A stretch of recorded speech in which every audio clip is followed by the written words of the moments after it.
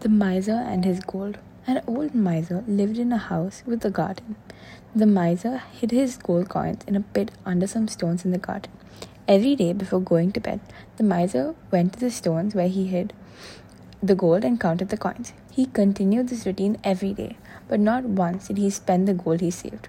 One day, a thief who knew the old miser's routine waited for the old man to go into his house. After it was dark, the thief went to the hiding place and took the gold. The next day, the old miser found that his treasure was missing and started crying loudly. His neighbor heard the miser's cries and inquired about what happened. On learning what happened, the neighbor asked, "Why didn't you save the money inside your house? It would have been easier to access the money when you had to buy something." "Buy?" said the miser. "I never used the gold to buy anything. I was never going to spend it." On hearing this, the neighbor threw a stone into the pit and said, "If that's the case, save the stone. It is as worthless as the gold you have lost." The moral of the story is, a possession is just worthy of what it is used for.